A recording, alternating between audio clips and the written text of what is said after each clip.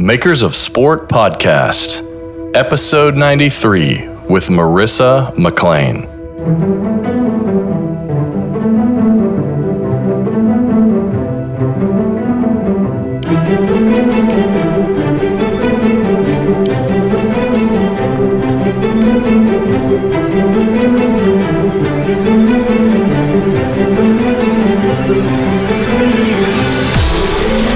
Hello and welcome to episode 93 of the Makers of Sport podcast. I'm your host, Adam Martin, at @TAdamMartin on Twitter. Our guest for this episode is a Midwestern art kid from Michigan turned Boston brand specialist working in Major League Baseball. She's a talented photographer, designer, art director, and brand strategist. I first met her at Major Level Creative Connect, or MLC Connect for short, after her talk and her self-admission that she wasn't a huge sports person. So I knew I had to talk to her after that. Currently, she's a senior designer and brand specialist for the Boston Red Sox, where she is responsible for creative direction and design execution of all departments within the organization, including ticketing, social media, marketing, and baseball operations. She's also responsible for overseeing the design team and managing relationships with outside creative service providers such as freelancers and agencies. I'm very happy to welcome Marissa McLean to the podcast, sometimes referred to, once referred to as the cool white chick in the background. We'll get into that. Anyway, thanks for joining me today, Marissa. Hi, how's it going? Pretty well. So I've got to ask, it's the week we're recording this, the 2017 World Series was last week. Our pals and former podcast guests, Chris David Garcia and Ross Yoshida's creative teams faced off with one another. I know it's probably very exciting. Yeah, very cool. I know it's probably bittersweet considering the Red Sox season ended earlier than what you guys would like, but I'm curious, what's a baseball creative department working on? What's on the radar after the World Series? Yeah, it's actually a lot busier than people would expect. We kind of hit the ground running right after we're out of the running in the postseason. So I'm getting all these requests from ticketing. We're already working on the tickets for next season and renewal packages for our season ticket holders. I'm working on like all the different brochures for our premium season ticket holders and our regular season ticket holders. It's just, it's a lot less reactive than the season, and it's like less fun in your face kind of stuff. But it's also just even coming up really quickly with new creative direction for next season. And that's kind of been what we've been focusing on. It's just coming up with new looks, coming up with new everything. Probably a lot of experimentation right now as far as like creativity is involved. Yeah. Right now, one of my biggest things is trying to get offline as much as possible. Yeah. And because I feel like what ends up happening, and I think that a lot of sports designers have this same kind of issue, is that everyone's looking at the same stuff on Behance and Twitter and everywhere else and Instagram, and you end up kind of having a group think. And so I've been trying to go to different artist talks, trying to get outside of the office, trying to get different books to get inspiration from, looking at archival stuff, and just trying to get a new perspective than what we all see all the time. Cool. Yeah. And I noticed on I think it was your Instagram or something, where you just took a trip to Iceland. Was that during the season, or was that after? That was during the season. Okay. Which is not always encouraged, and it is a little stressful to leave during the season for a week, but it was awesome to go to. Really fun. So was that like kind of an inspiration trip, or just a place you always wanted to go? It was just like a fun, quick trip, because from Boston, it's really easy to get there. So yeah, I just wanted to go with one of my friends, and I don't know that their design work is that inspiring there, but it is really inspiring just to see all the different like beautiful things they have to offer in Iceland. But yeah, I think right now getting inspiration, just going to realizing like we're in Boston, we can go to Harvard and go to different artist talks. You can go to MIT, you can go to all these different places and learn and kind of see what there is. And when it's during the season, you don't get that. Right. Well, I definitely want to get into some of that later, but I do want to backtrack a little bit and kind of give you an opportunity to tell us a little bit of your story. I know that you listen to the podcast every once in a while, and you're probably familiar with this part, but if you could just kind of give us a bird's eye view of how you got into art and design, and then sort of your path leading up to the Red Sox. Yeah, so working with art and design, I don't think I ever, when I started, anticipated me getting into sports design. And I don't even think I knew that was an option when I was applying to college. I definitely didn't know it was an option going into college. So when I was applying to college, I did a lot of art photography. I got into the University of Michigan with a portfolio of gummy bear art. I would melt gummy bears and make these different scenes and take pictures. And I did these gummy bear paintings where I would melt the gummies onto a canvas and paint over them, and it was a whole thing. And that's cool. It was fun. It seems like that level of sort of uniqueness is pretty rare for a high school kid applying to art schools. Yeah. So I got a scholarship to the University of Michigan with that portfolio, which is so funny to think about. And so when I started college, I thought I was just going to do art photography. And then I joined the newspaper there, and it was my first time photographing people. And I realized I liked that. Mm-hmm. And then at the newspaper, I got really into that. And then I started doing sports photography. And before I started taking pictures of Michigan football, I honestly had no idea what went into being a football player or went into I never really would go to the games. I would just do my laundry on football Saturdays. Right. It wasn't a thing. But then I was on the field. I was going to the press conferences. I was kind of engulfed in the whole thing, and I realized wait, I really connected with all the pageantry of it all, that the players, I was so inspired by how much time and effort they put into being a student athlete, because it was something that was just so beyond what I could do, because they're doing press conferences, they're still taking classes, they're doing all these practices, and they're still performing on the field. And it was just really interesting to see that different kind of intelligence that I didn't have. And it was really fun to be on the field and shooting. And there's also a competitive aspect to shooting on the sidelines, especially with football, that I really connected to. So you got to push people out of the way to get the right shot. Yeah, well, because you're running up and down the sidelines. You're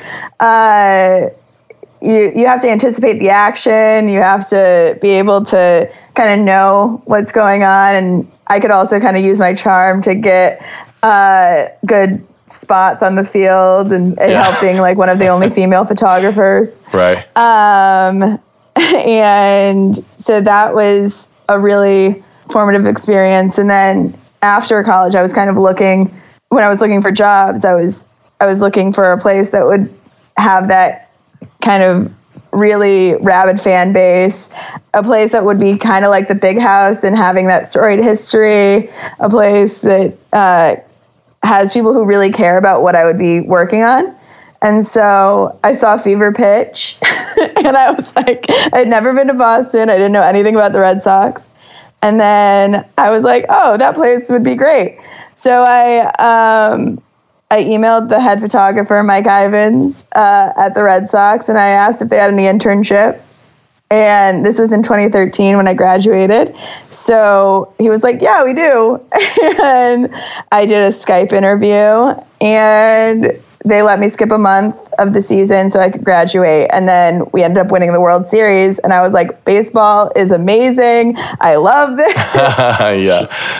I had no idea that next year we would be last place again. But at the time I was this is amazing.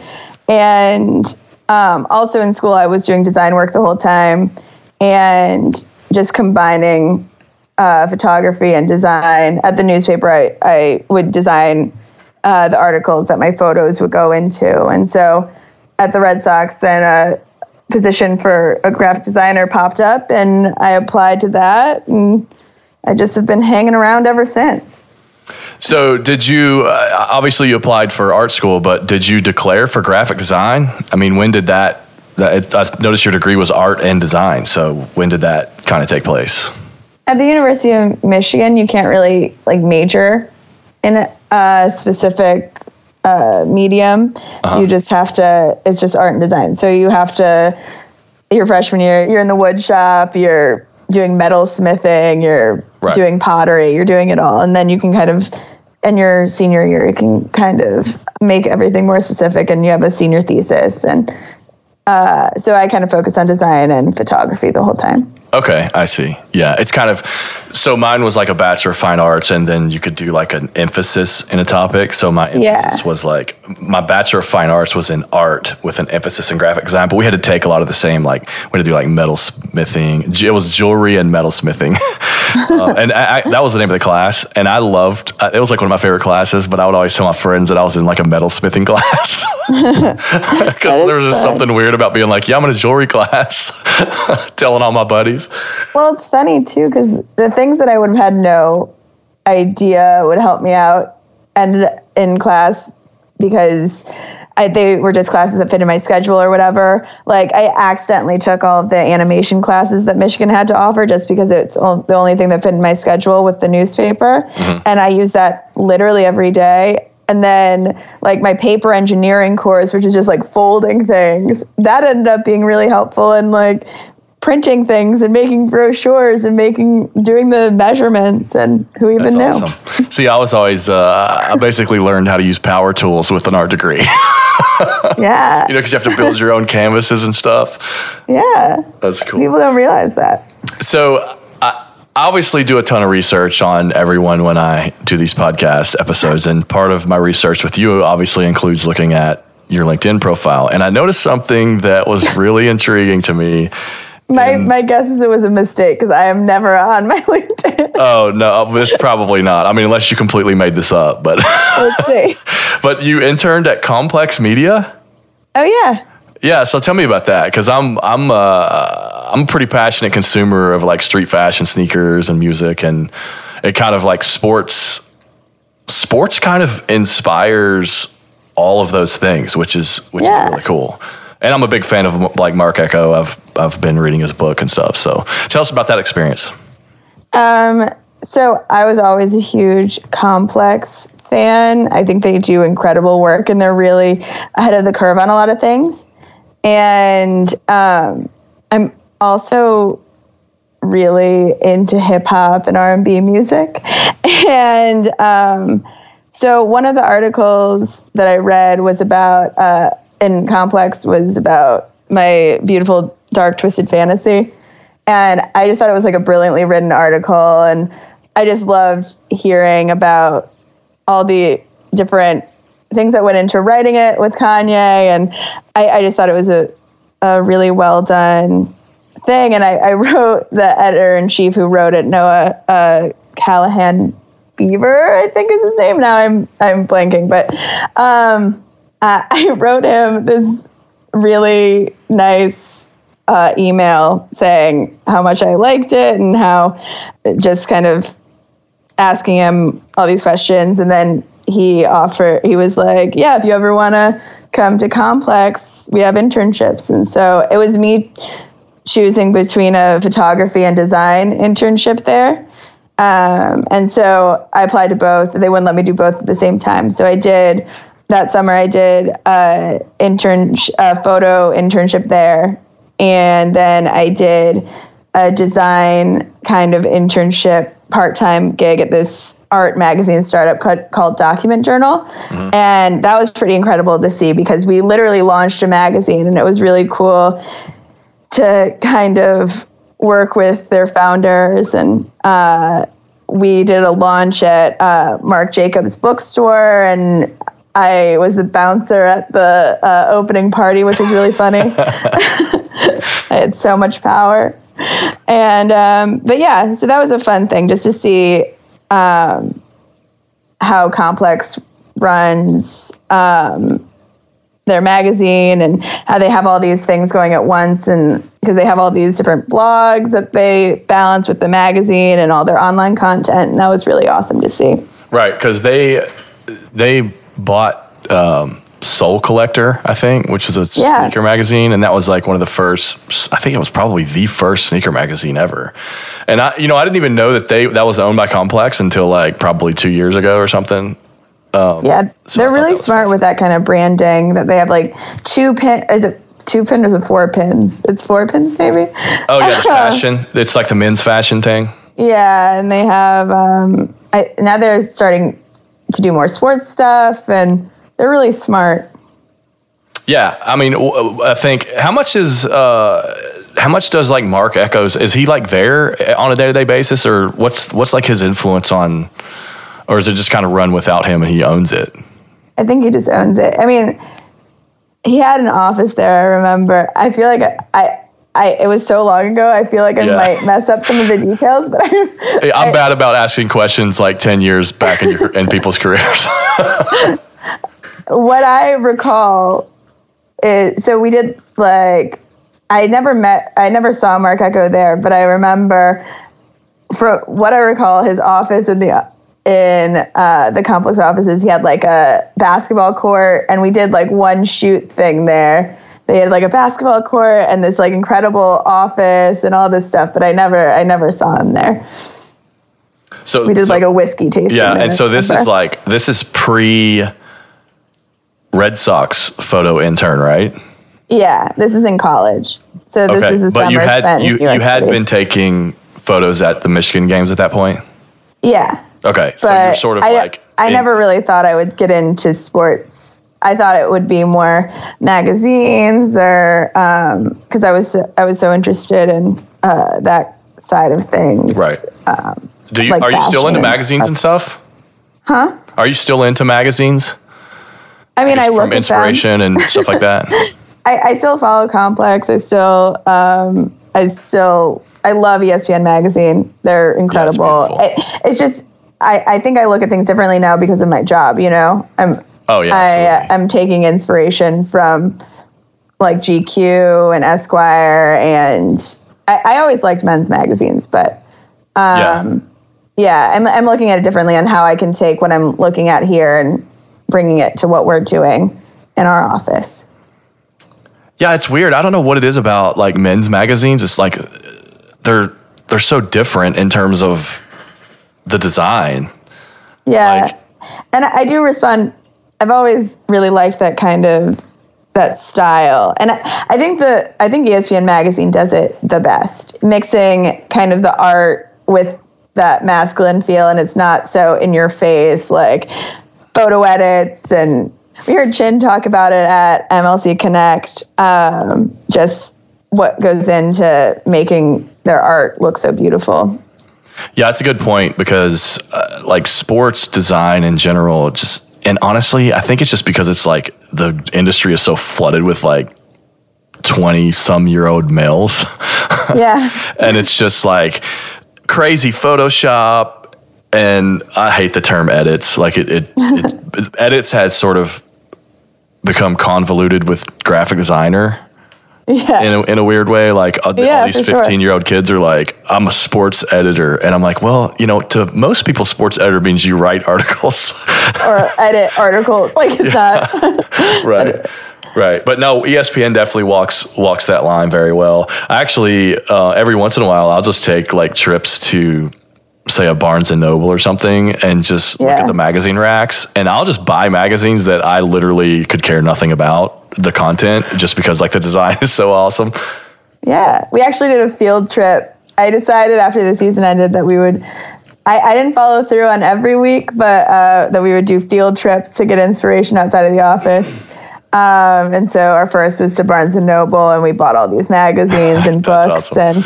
And tried to just get offline. I think that's my main thing, is just trying to get outside of just the normal, what everybody's looking at.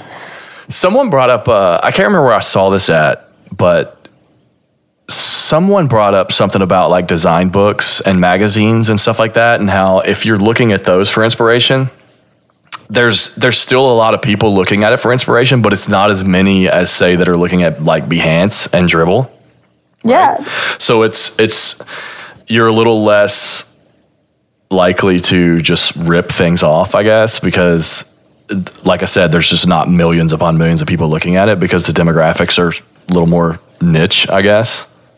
Yeah, and I think the other thing that I'm trying to work on is making it so things aren't just like cool looking, but have intention.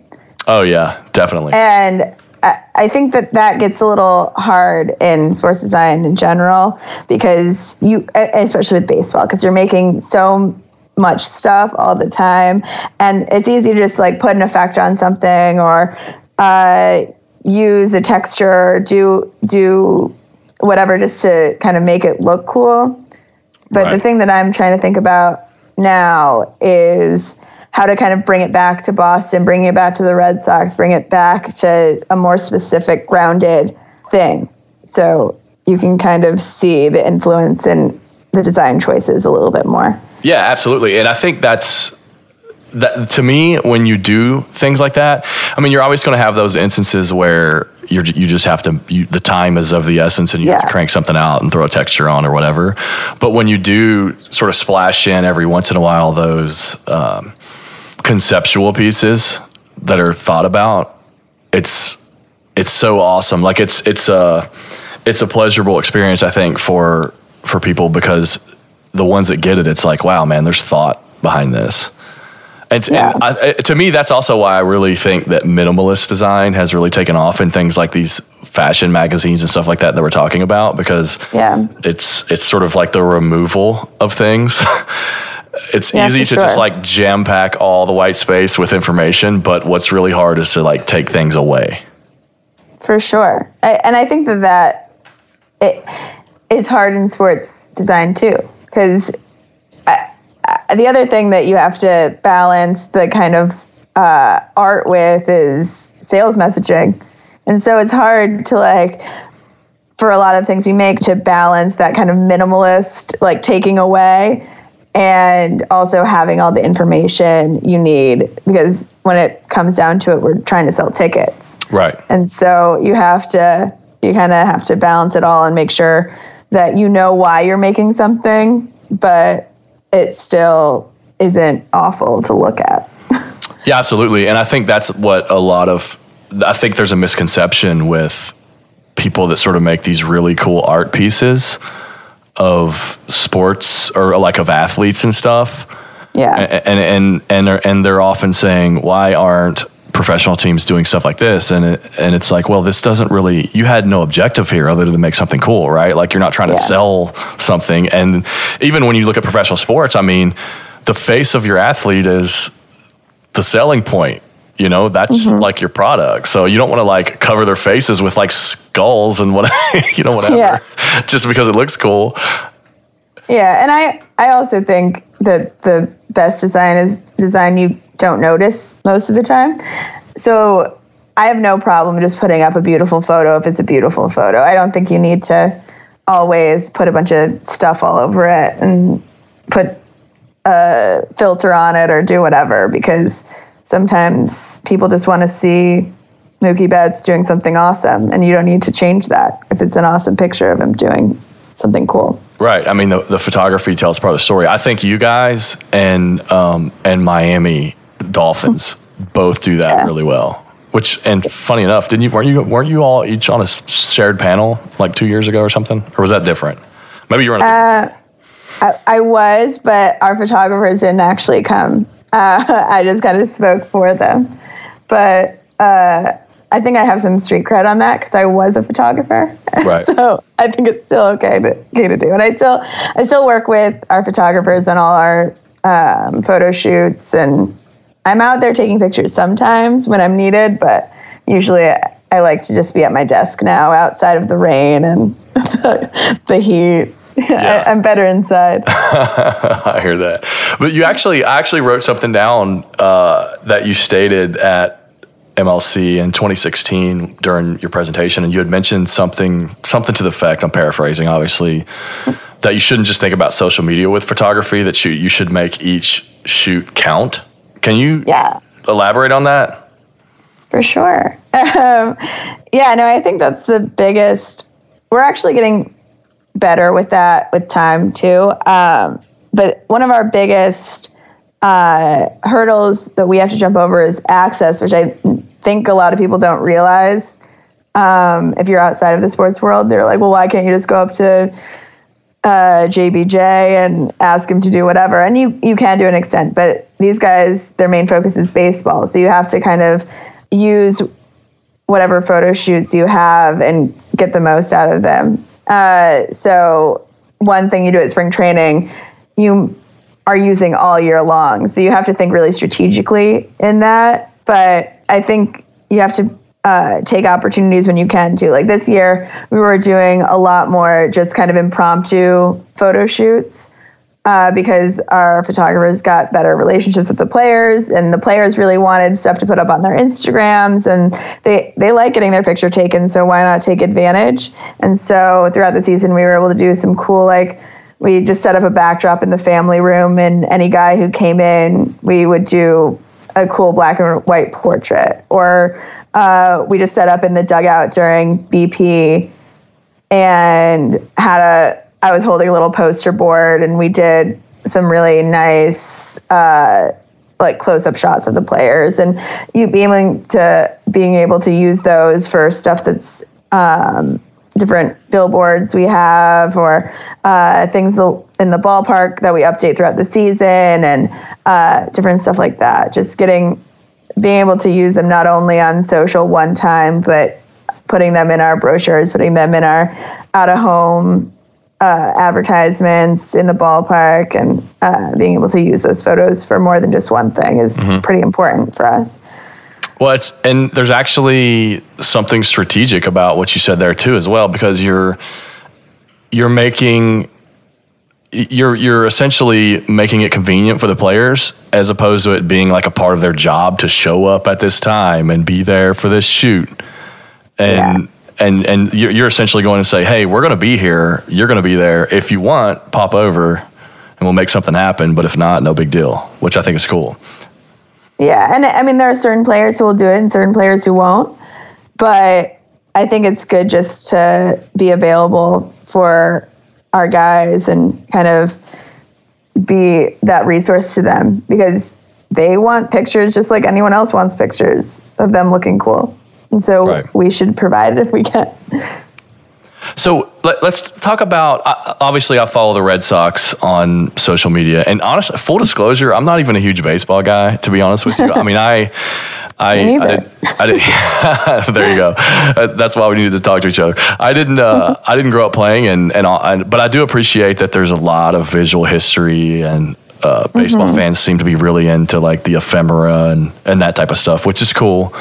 But one thing I noticed about you guys is you like you said, you try to look for inspiration in other places, but the work of the Red Sox doesn't really look like things in other sports, because I can tell that you really focus on things like brand consistency, clean typography, compositional hierarchy, and then even just things as simple as like deliberately cropped photography. So I'm curious, can you talk to a little bit about this? Is this deliberate? I mean, are you guys pushing that in your creative department and discussing those things and being intentional about that stuff? I mean, yeah, I hope so. Yeah, I mean, I think the biggest thing with social media for me, and it's actually kind of similar to working at a newspaper, is just like every day you have a new opportunity to do better. And because it kind of, the old stuff gets lost in your feed, and you can, if you see a mistake or a different thing that you made a few days ago, you can fix it. And that's really cool, because you can keep evolving your work. But I think it is good to be grounded in a consistent look and feel.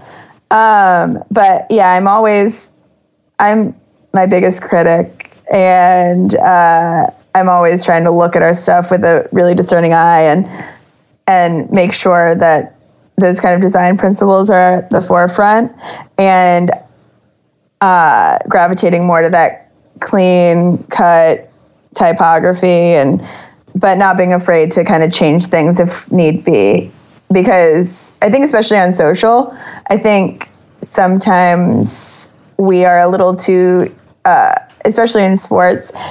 I think there are certain things that you should definitely keep consistent, like colors and fonts and general look. But I think it's totally okay to experiment and totally fun to just do something that's completely outside of your traditional look and feel and just put it out there and see how people respond.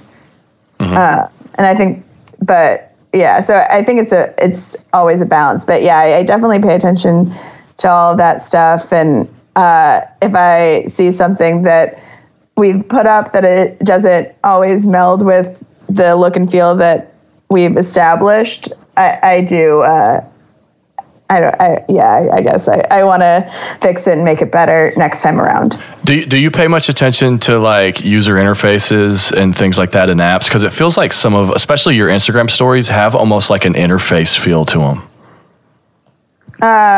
Yeah, I think the Instagram stories, I'm still kind of struggling with those, to be honest, because when you look through Instagram stories, I feel like the really produced, like more interface looking things, they have their place, but I kind of gravitate more toward the stuff that's like taken with your phone and has the fun, like using the design features that Instagram uses. And so I do wonder like what is the most successful thing to do there. And do you have any thoughts on that? Because yeah, I don't know that everything needs to be so designed. And I have actually thought about that as of late. Yeah, I mean, that's a good point. I never really thought about that. Of course, I'm not producing Instagram stories on a day-to-day basis for anyone other than, actually, I don't produce them at all. I use Snapchat. But do you look at Instagram stories though, right? Yeah, I do. I think that it probably varies. I mean, you'll see like Adidas sometimes do like a campaign and it's like all put together. And Red Bull does this a lot too, where they'll, tap the phone 30 times really quick and it sort of like pieces together this thing. So it's cool when I think it's done well, executed well. I think you can probably tell when people are trying too hard, Yeah. And it's like you could probably just do the raw phone footage and throw some emoji on there. And because for me, like, all right, I guess it's situational, right? Yeah, so as a fan, sure. It's situational. Like if you win the World Series and you're back in there, I want to see just like raw footage, right? Like behind the scenes. But if it's like a campaign and like there's a special event, I don't know, it's like kids night or whatever, I think it's okay to put together like that campaign type of stuff, more polished stuff. But when it comes to behind the scenes, I would like it to be raw and realistic and see like what's really happening. Yeah. So it's probably no perfect answer, right? Like it's just situational. I agree with you, but yeah, I think it is an interesting thing just to think about like what's worth spending our time on is making those cool animations for Instagram stories always worth it. I don't know. Like, because I think what ends up happening, at least for me, when I'm on Instagram stories, is if something's overproduced and it feels like an ad, I just want to move on to the next thing. Yeah, very true. Yeah. So, it's an interesting balance, and it's something that we're kind of working on. Well, and so from an animation perspective, let me ask you about this. Like I think you guys, animation is obviously big right now in sports. It's like the new thing. Everybody wants to do it. Let's hire people. Let's hire motion designers in-house, which is cool. But it almost feels like you guys were one of the first to really utilize this, at least from what I've seen. So can you talk about just the role of animation in like your creative strategy and obviously the usage of GIFs? Or do you say GIF or GIF? I'm just curious. I definitely say GIF. Okay. But I know it's wrong. I know it's supposed to be GIF. Yeah, like apparently the guy that created it, right? He says it's supposed to be GIF, but it's like you can't do that. It's community owned at this point. But can you just kind of touch on your animation strategy, even as so far as to say, like, do you guys even have animators in house, or are you doing this yourself? What are you making these things in? Well, we do it all in our creative services department. Our creative service. So we have a video productions team and a creative services team. So video productions will do all the in-game video boards and fascia boards and all that and doing those animations. But we do all the GIFs and animation ourselves that you see on social media. So that's one of the main things we make sure when we're hiring, is making sure that our designers are well versed in After Effects and can kind of hit the ground running when they get here. Because it is really important on social to have that kind of animation background. Mm-hmm. But I think it just started because I did have that experience in school, and I was making animations and we wanted to do reaction GIFs. And so figuring out ways to make it so they were easy to produce and not just not taking forever to make each thing, and figuring out those situations and designing for them and continuously updating. But yeah, I think it was just kind of something that we had on our team that we just utilized. And I told you before this podcast started, I'm 34, which is like definitely no spring chicken. But I don't feel like I'm very old either. But I am like right, young. Yeah, well, I'm in that little like that middle area where you're still a millennial. Yeah, well, see, that's the thing. There's like these articles floating around where it's like sometimes I'm a millennial and sometimes I'm like this weird middle ground where I remember Oregon Trail on the computer. I remember Oregon Trail. We played that. Okay, well, I feel pretty good then. I remember typing on a black screen with like the green words. We had that too. Okay, good. I remember in elementary school, and they gave all the elementary school students Emacs, and it was a black screen with green type, but you could change the font, and so I was into that. Yeah. Well, so what I'm getting at with this is that anyway, go on. You're going to clearly remember there was an era of like Flash, right? Like Flash was a big hot thing. That was the way you animated, like straight up. Yeah. And we learned that in college too. But okay, that was going to be one of my questions. Like, did you actually pursue Flash, or was it After Effects? I always use After Effects. I just never liked Flash, I think. Mm-hmm. We learned it like one time and I was like, this isn't for me. But yeah, and After Effects, we have a ton of plugins. We have a lot of things that just make it easier on us. So I can make a GIF and like, because after every game we do, if we win, we do a custom win GIF with pictures from the games. Mm-hmm. And so we can do a GIF in like 10 minutes, and I'm trying to make it as easy as possible on us, I think is important. Right. So but what I find interesting is we're kind of like Flash was dead for, basically Steve Jobs killed Flash when he came out and said, we're not putting it on the iPhone because it's dead. And then we saw things slow down, but now it's picking back up again. Like animation is huge. We're seeing animation. I've read articles about how animation, just motion, I guess it's weird, like the nomenclature is a bit weird because like is motion the same thing as animation, right? Like I've seen motion designers and animators, I think some people traditionally think literally like someone making a Pixar movie or whatever. Yeah, and it is different. And I could definitely not do what those Pixar guys do. It is just like beyond my patience level. But in college, I would do that kind of thing. But it's just, I think you're right that I'm definitely more a motion designer than anything. Right. But what so you remember the Google rebrand?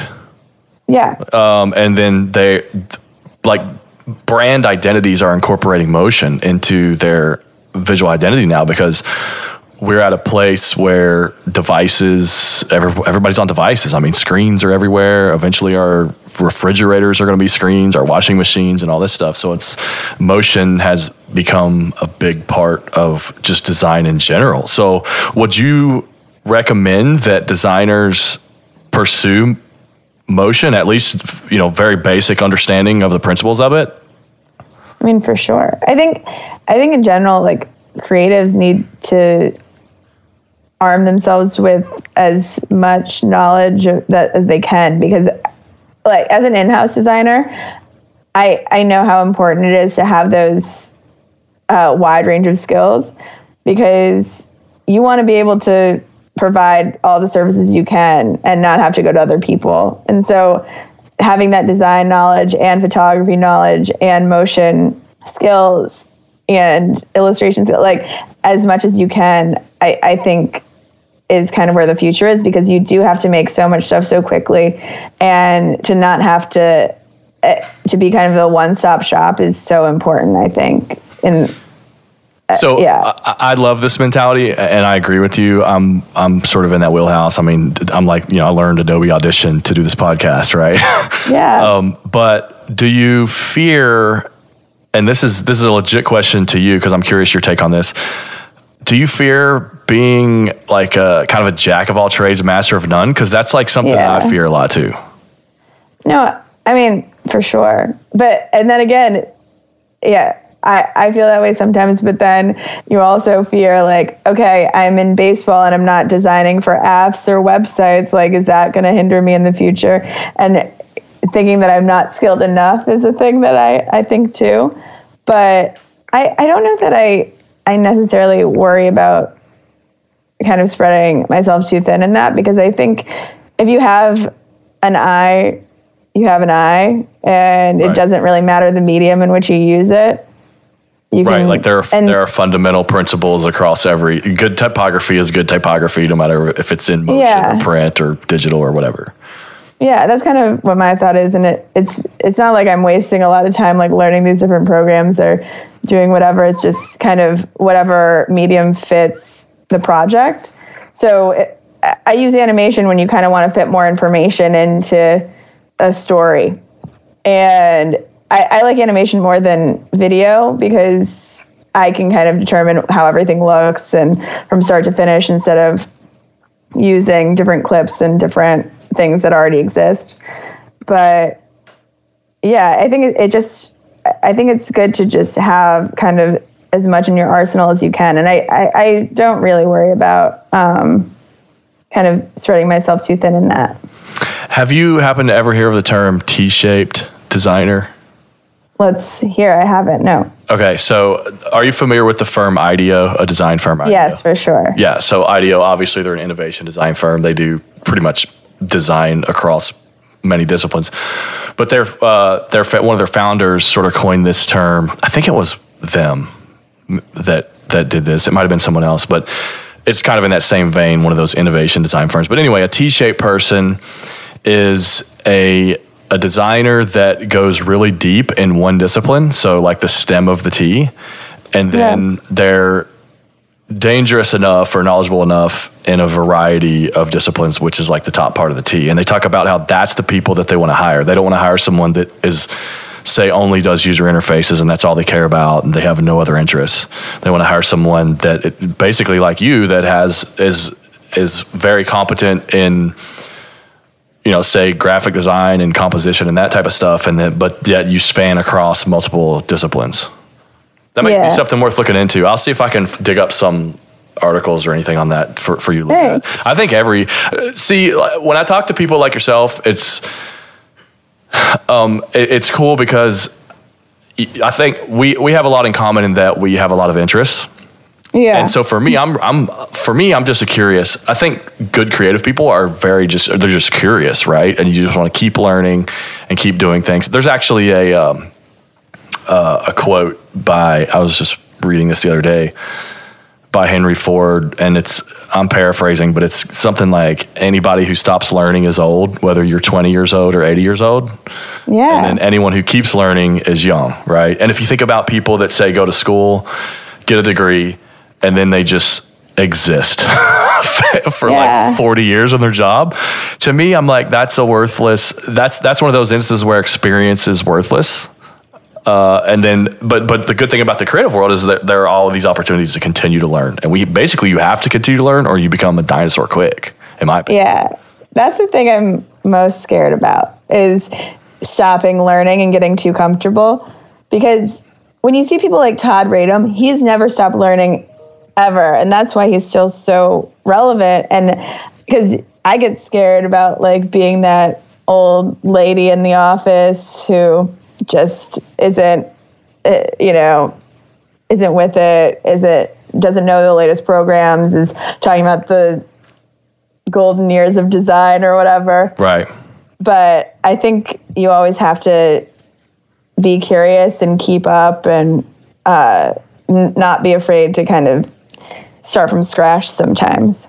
Right, I agree. I mean, I've seen this happen when I worked out of school, outside of college. My first job was at this place called Host Communications, which was a big sports marketing firm that basically they were the college sports marketing firm. And what happened was a year after I left, IMG bought them, so they became IMG College.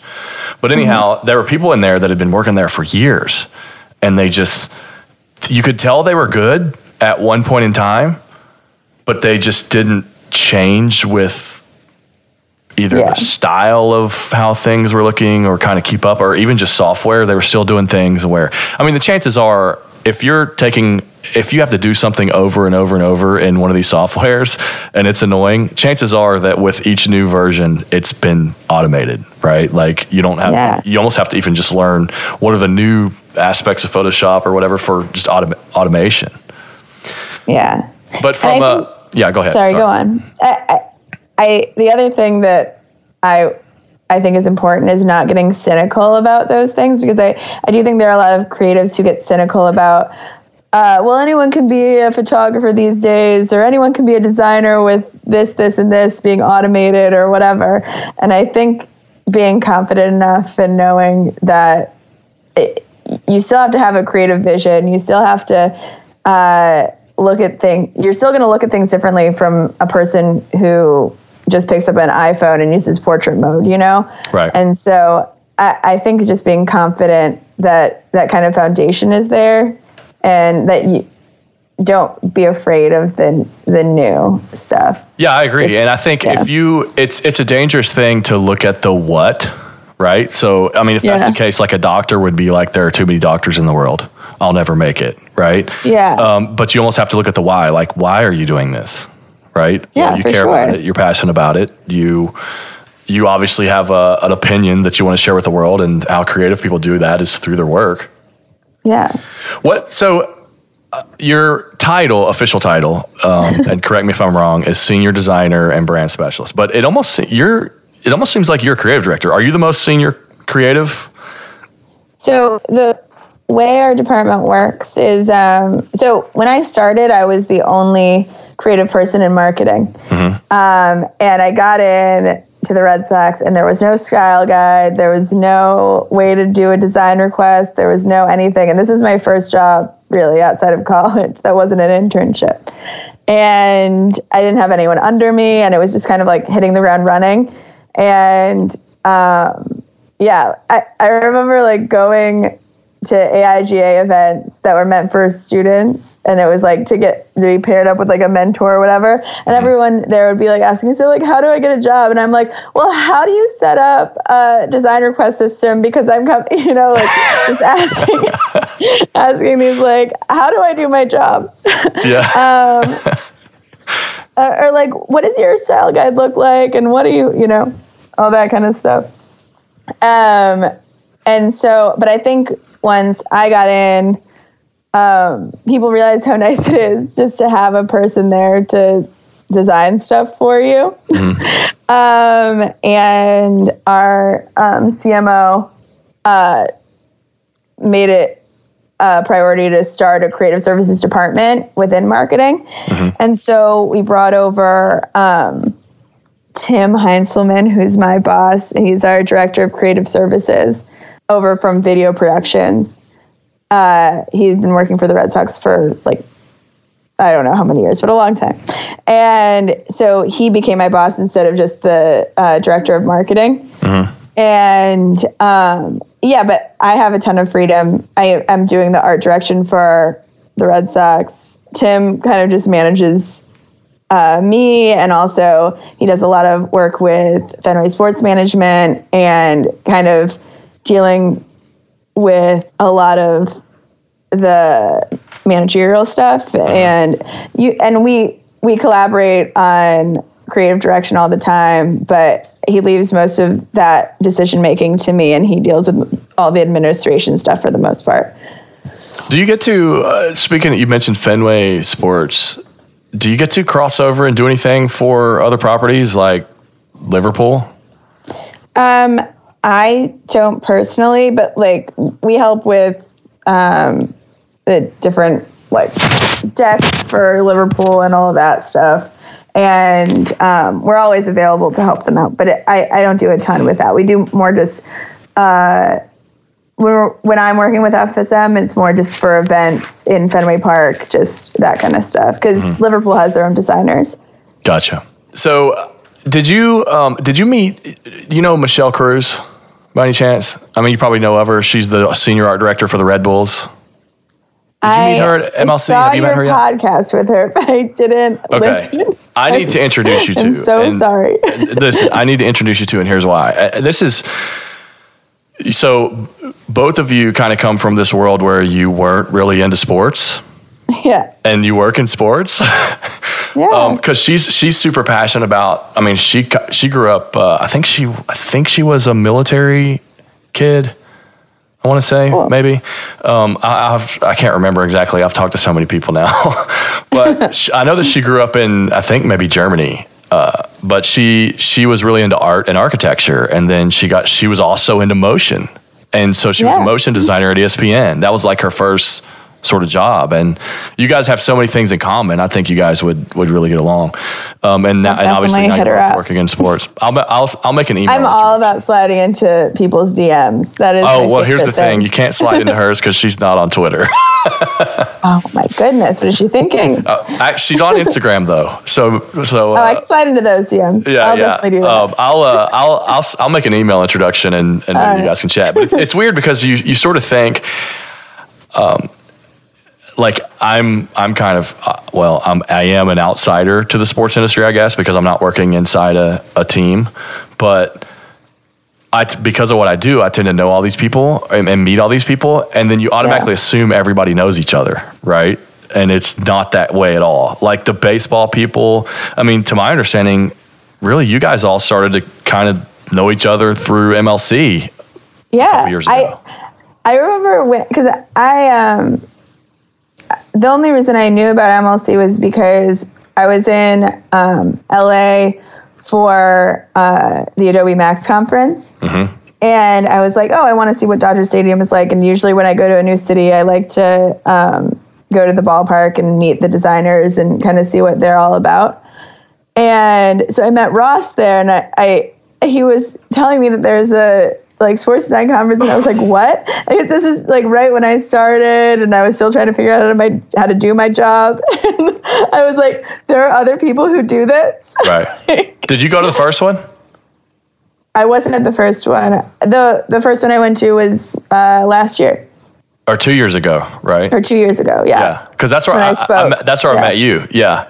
Yeah. So, and the reason I spoke is because I did the same thing at the Mets, where I just met up with those guys, and they were like, "Yeah, you should speak."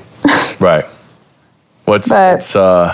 Things like that are awesome. I mean, it's continuing to grow, and that whole crew is doing a good job with that. And obviously, this year, I'm hoping I can make it. We talked about possibly why I may not be able to make it before the show, but if I do, I definitely got to get you in the picture, because to put like the physical presence of people in the room. I mean, this is episode 93, right? Wow. Not all of those are interviews, obviously. Probably 70% of them are interviews. But to put the people in like a picture and to be like, holy crap, man, I've talked to all these people on a podcast. It's the craziest thing ever. Like, what you're doing is so cool, because you have an excuse just to talk to all these people. And I think that I like to use just like working for the Red Sox as that excuse for me. And I love just to email people and being like, hey, I work for the Red Sox. Like, I just have a question, or like, I'm in town. Like, do you want to show me around? Or like, I think just having that little excuse to get yourself out there a little bit more is so important to have. Yeah, I agree 100%. And I was never going to have, I'm just not I don't know how to sort of say this. I'm just not like the type of person that can just go work for a place. I mean, but I'm a bit of I like to get up at 10 a.m. I like to stay up late. I like to do what I want and control my schedule. And I just have like an entrepreneurial mindset, which is fine. Yeah. I think that you can also have that mindset in-house. I mean, there are ways to do that. Like, I mean, even you like pushing creatively, you can have variations of that mindset in-house, but this was definitely a way for me to meet people and say hello and hopefully have something interesting to talk about, as opposed to just like I'm some random freelance graphic designer. Oh, you want to get in the sports industry? Oh, cool. Like thousands of other people do too. Like, yeah. I mean, yeah, I think that it's good to have that entrepreneurial spirit though, and have it, and because we need people who are working in-house just as much as we need people who are freelancing. And right. And that's not to say that it's not that a person could even be both, right? Like there are plenty of people that are working in-house and they're launching side projects and stuff. I mean, I think about Bethany Heck, who's a friend of mine. She's a super talented designer. She launches those side projects all the time. Now she's doing like a font review journal, which is really cool. I've seen it. It's beautiful. Yeah. But I want to talk about, so the fall of 2016, David Ortiz, aka Big Papi, retired, right? And you kind of was that your idea? You came up with this idea for basically it's 34 by 34. I'll let you talk about the project. Why don't you tell us a little bit about what it was and sort of where you came up with the idea for it and that type of thing? Yeah. So we were in a meeting and we had these digital billboards that they were giving to us for free. And I think they had like 5 maybe that they were going to give to us. And they were like, what do we do with these billboards? And people were coming up with ideas. And then I was like, could we get more? And so I had the idea. At first it was going to be 34 designers just designing for those 5 billboards, and it would be rotating through. But then Clear Channel gave us all of their inventory on the Mass Pike, and we were able to have 34 billboards, individual billboards for 34 designers, and that we're celebrating David Ortiz. And the only stipulation is that you just had to have a 34 in it, and you made 2 of them, which was amazing. I actually made 3, I think. Did I I think I did make 3. Oh my gosh, and we only used 2. I feel so bad. No, I think you used all of them. Oh, well, then there was the mind. one that was like the 20, it was like all 19 fonts overlaid over top of each other. Yeah. And I know you used that one. And then you used there was one where it was just like him kind of standing in the light, walking away, which that one really didn't have a concept. It was just like, let's, I guess, try to throw one in that's like just cool textures and stuff. I know you did one that was a Dominican one. He posted it himself. Yeah, that was really cool. That was the third one that I did, and I wasn't sure how that one would come off, but when he posted it, like that just makes it so much more special because it's like, it spoke to him. And you kind of go through and read the comments, and a lot of people were commenting like, this is my favorite one, like, so that's... Yeah. But yeah, so I think I came up with the idea, and then I had to figure out how to get 34 artists to agree to do it. And so that was a pretty huge undertaking, and we had so little time, but I was so impressed by how many people wanted to be a part of the project and wanted to help out. And there were some people, I tried to go for the people who were just huge sports fans and just wouldn't want to be a part of it, and the people who might need the exposure. And I felt bad because we didn't have money behind it, but I was just so impressed that people would help me out with that. And that was also a really great experience, and getting to meet these different artists and have them be a part of it. Like John Contino, he made one, and he's honestly like the coolest guy ever. And he's a hardcore Yankees guy. Hardcore Yankees fan. Made us a billboard. So nice. But I think I recommended somebody from my community, Payne. Yeah. Payne He just has a really cool style. Yeah, super cool style. And then, you suggested a bunch of people, but it was just so cool to talk to different artists and different people who aren't necessarily in the sports world, not the people who I see every single day, or talk to every single day. So that was such a cool experience, and I think it turned out awesome. Like when you were driving down the Mass Pike, it was just like, it was so cool just to see all these different people coming together and making this thing for Ortiz. Yeah, it's awesome. And it seems like just for you personally, it got some pretty good publicity. Like, I mean, I saw it on Working Not Working, which is a pretty valuable freelance website that's really hard to get into. Because we had some of their artists do it. Yeah, and so didn't you? And you were also to sort of cultivate some relationships that were pretty interesting as well. For one, being Martellus Bennett, right? So how did that connection happen?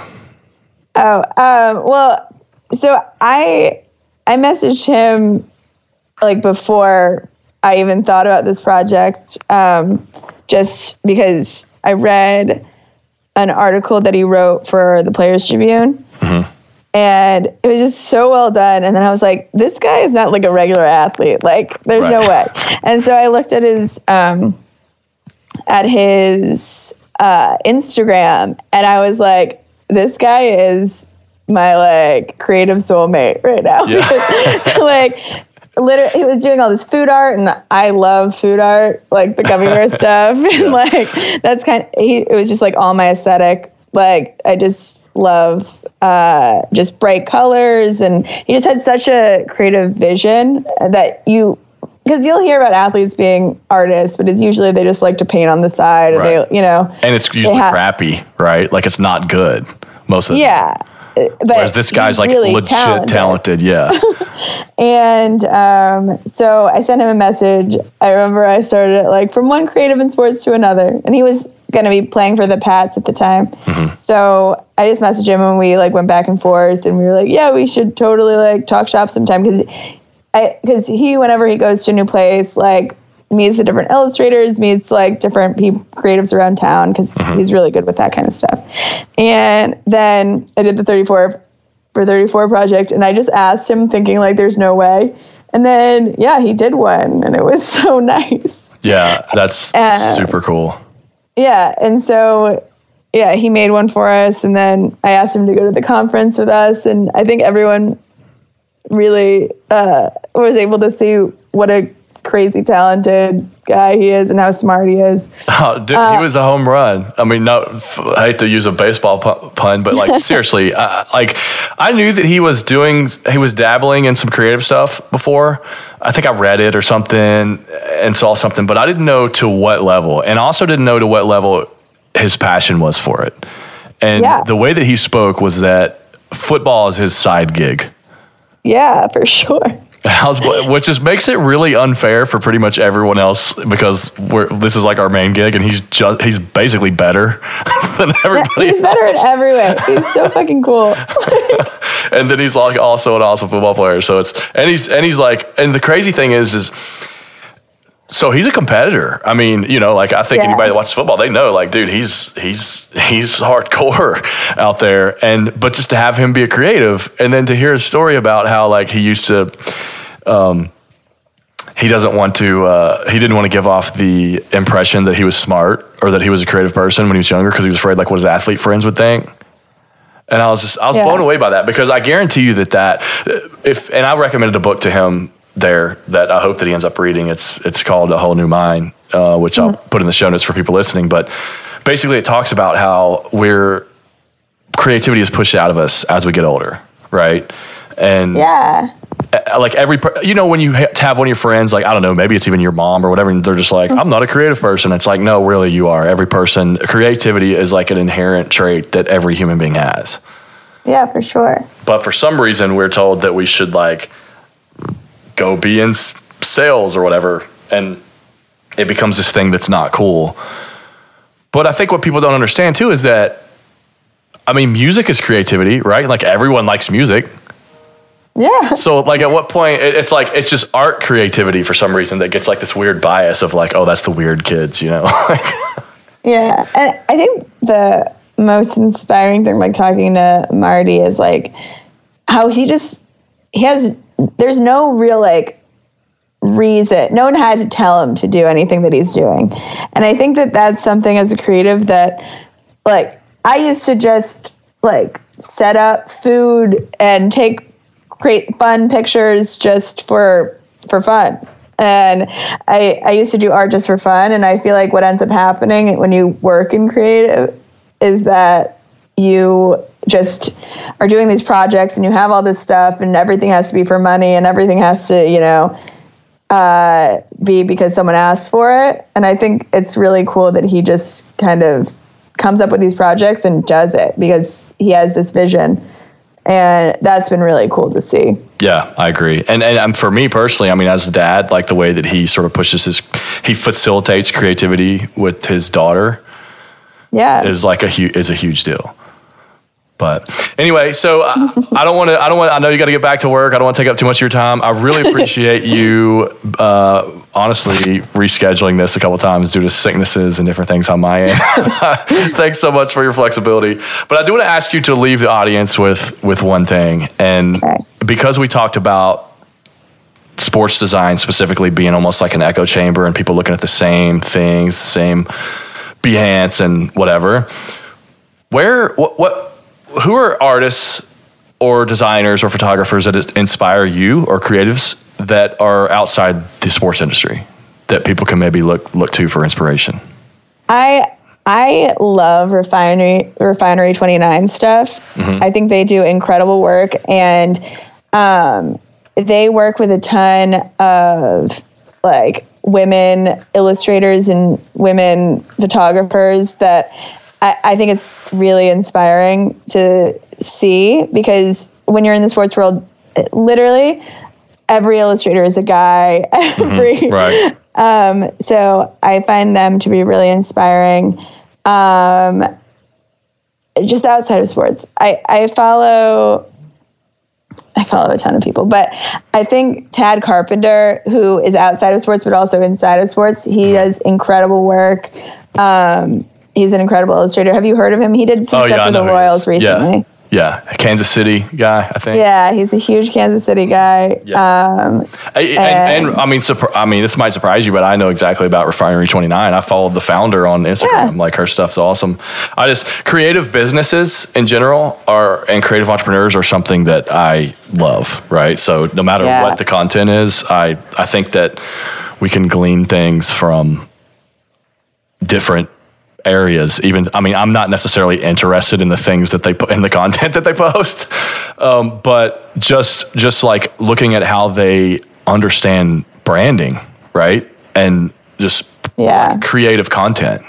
Yeah, I think Complex does a good job with that too. And just like looking outside of sports, I think is super important, and just like paying attention to how people are able to brand different things, because I think it is easy, especially when you're working for a team that has recognition, to kind of be like, well, that's kind of all covered because people like the Red Sox no matter what I do. Right.